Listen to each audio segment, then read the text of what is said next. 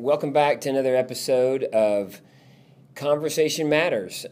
Today, we're going to talk about a very interesting topic, cancel culture. It's something that you may or may not have heard much about. I feel like I'm getting to see it more and more. I just read another article last night about cancel culture and really disturbing, quite honestly.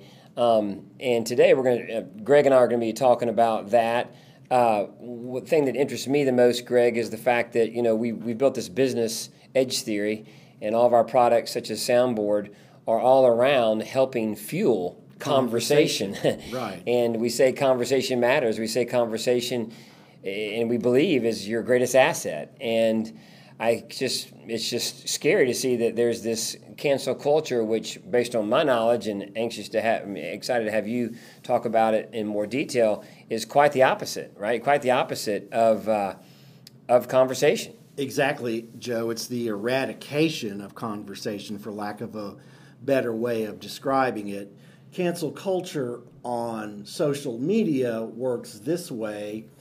If you disagree with me, I unfriend you, I delete you, I block you. Disconnect, whatever. I disconnect, whatever it is, whatever terminology the platform uses, that's what I do. That way I no longer have to see your posts or be reminded that there you are sitting in disagreement with me.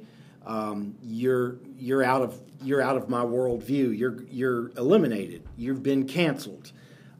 It's a very easy thing to do, but it's destructive as well. And Joe, I want to read a quote I came across this morning. This idea of purity, and you're never compromised, and you're always politically woke, and all that stuff, you should get over that quickly. The world is messy. There are ambiguities. People who do really good stuff have flaws. People who you are fighting may love their kids and share certain things with you.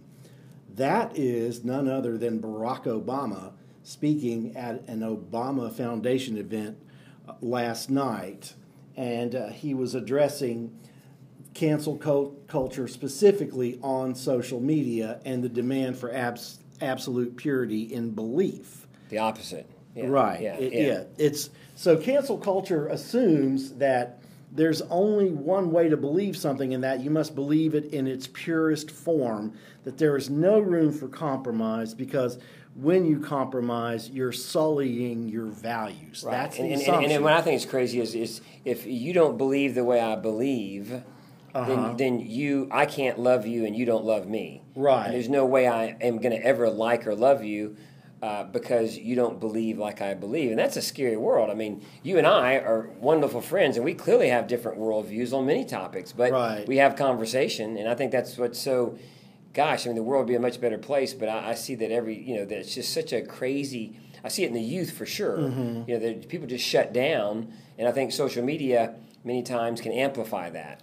Social media amplifies it, and the problem is that when you delete someone or cancel them, you're saying my opinions matter to me more than you as a human being matters to me. And if you don't see the world exactly as I do, and you don't want the exact same things that I do, then we can't have any kind of relationship, whatever, even on social media. What's even crazy is if you believe something, you obviously want to have the opportunity to convert people, or at least have a conversation, and you're saying you're not worthy to even have a conversation with me. You're not worthy, and I'm just going to shut you off, which defeats the whole purpose of spreading whatever gospel you're sharing, right? And by implication, you're saying that you're easily triggered. I can't even see your name without going into some kind of emotional histrionic because you disagree with me. So, and it's just so the opposite of conversation. And we tell businesses all the time that is your greatest asset, and the only way you're going to go find people. I mean, you're the head of content, you're the content king here, but the only way you're going to go actually find customers or get rediscovered by customers or advocates is to go actually have a conversation and fuel that with content.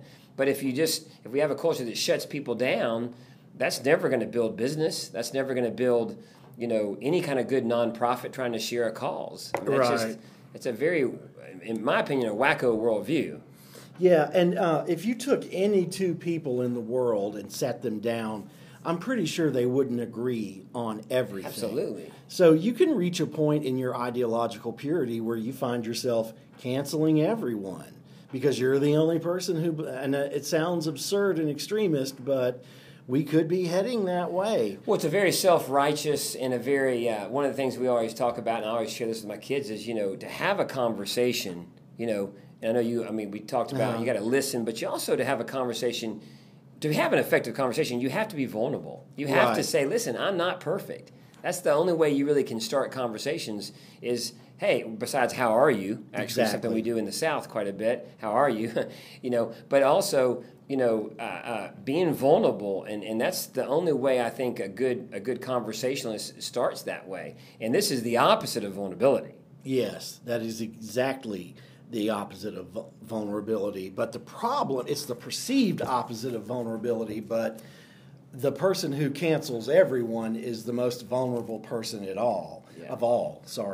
I find myself, I have to admit, I have canceled people or unfriended people, but it's pretty much not because of their views. It's just they talk too much about themselves, not their views, but just their products or what have you. And so I always, promotional stuff turns me off, but it's different than, someone I love to see. I remember as a kid, I used to watch, my father let me watch Crossfire on CNN. It actually had two pretty opposing views, but it was a good civil debate, a good civil discussion. And you just don't see that anywhere. Both sides, both sides ideologically, it's just really divided. We were talking earlier about conversation and just looking back on the history of conversation. I always say that conversation is the oldest form of communication technology. I mean, it really is. It was used way back with cavemen on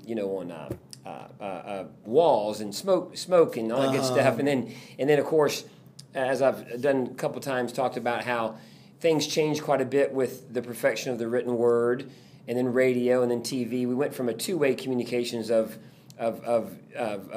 conversation two-way to this one-way kind of media, and we became a media culture for 500 years, right? Right. I think 1450 was the printing press up to TV, and then this great thing, the internet came around, which is this incredible thing, and we could actually have chat rooms, and then of course social media, and it's this incredible thing that can really brings back two-way communication.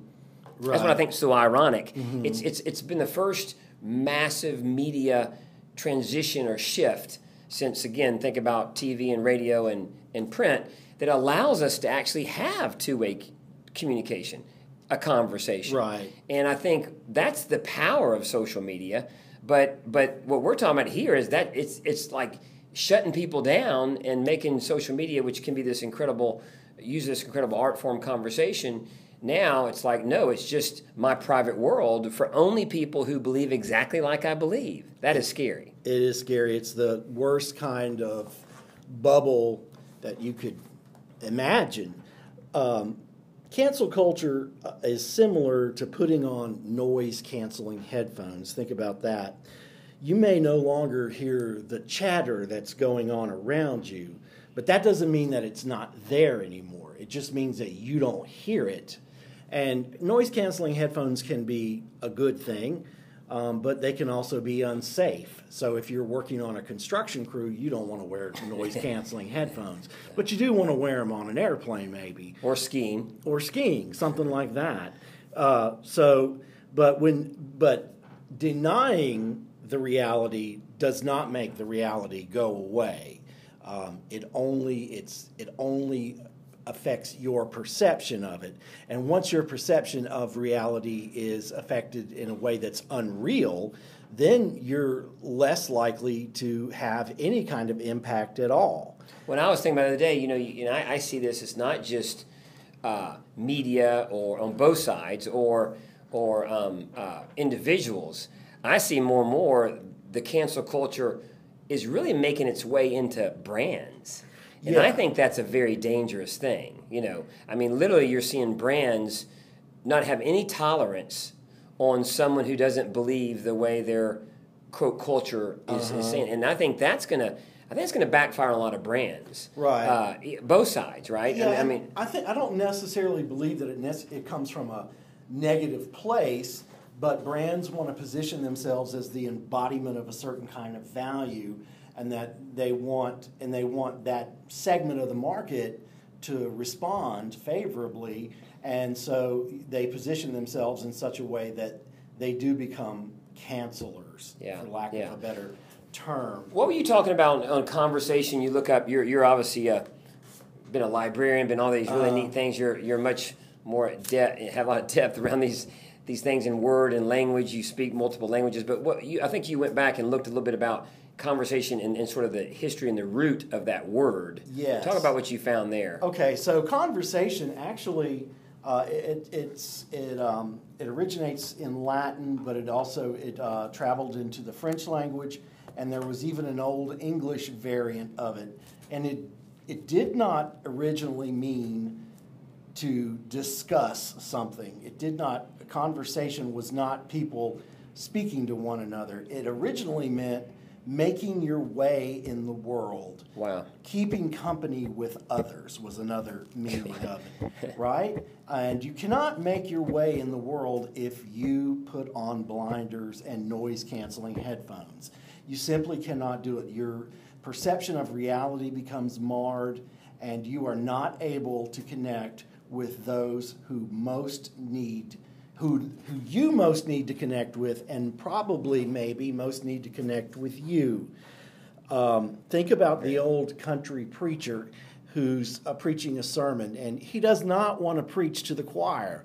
He wants to preach to a church full of unbelievers, right? Yeah, exactly. People who have not been converted. He wants his church full of those because he's the only one who can convert these people. And similarly, someone participating in cancel culture may have a lot of really wonderful ideas, but they no longer are able to share them with the people they feel most need to hear these points.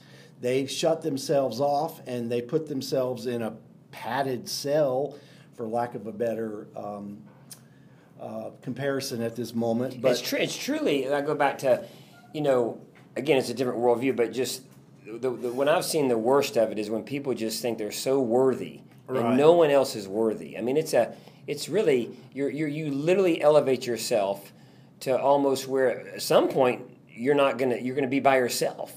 Yeah, you are going to be by yourself, and you're not going to be able to bring about the change that you want to bring about because you're not keeping company with others. Yeah. You are not getting along in the world, so to speak. Not having a conversation. You're not having a conversation. And if you want to achieve something, if you want to see change take place, you have to have a conversation. You have to be willing to listen to those who disagree with you. You have to be willing to see the credence in their points. You have to acknowledge when they are right. And if you cannot do that... And admit when you're wrong. Admit when you're wrong. Admit the flaws that may exist in your own argument and address them. And you cannot see the flaws in your own argument until someone else points them out. But a lot of the cancel culture, they're quick to share their own viewpoint, and then they run before you even have a chance to respond. Right. And dismiss themselves. Right. So it's almost like, here it is, and then get out of here. And of course, constitutionally, this is the crazy. I mean, we all deserve to be heard. We all deserve to be heard. So, well, I think back to conversation matters. What we always talk about to businesses, whether it be an individual or large brands. I just think this is a big thing to watch. And I think, even within our own, the cultures that we influence, our families and our friends and our culture, gosh, it's something we just really need to watch because I don't see it. It seems like it's getting worse, and it's definitely not something that can bring, not to get all sentimental, but it's not going to bring our country together if we just no one listens. And again, I think both sides politically and all of us I'm guilty of this myself. I mean, we're all guilty of it to some extent, but I think we just need to continue to think about that, and especially as we always say, conversation is an actual asset. And I think if you don't use it, it becomes a liability. And what we're seeing is how it becomes a liability here. Yes. Well, conversation itself is not the liability. It's the lack of conversation, the inability to connect with others, the inability to keep company with others and make your way in the world is ultimately the inability to bring about real and lasting change. Well, good. Well, that was a great discussion. A little deep. We got a little deep at that. But thank you for listening to another episode of Conversation Matters. We'll talk soon. Thank you.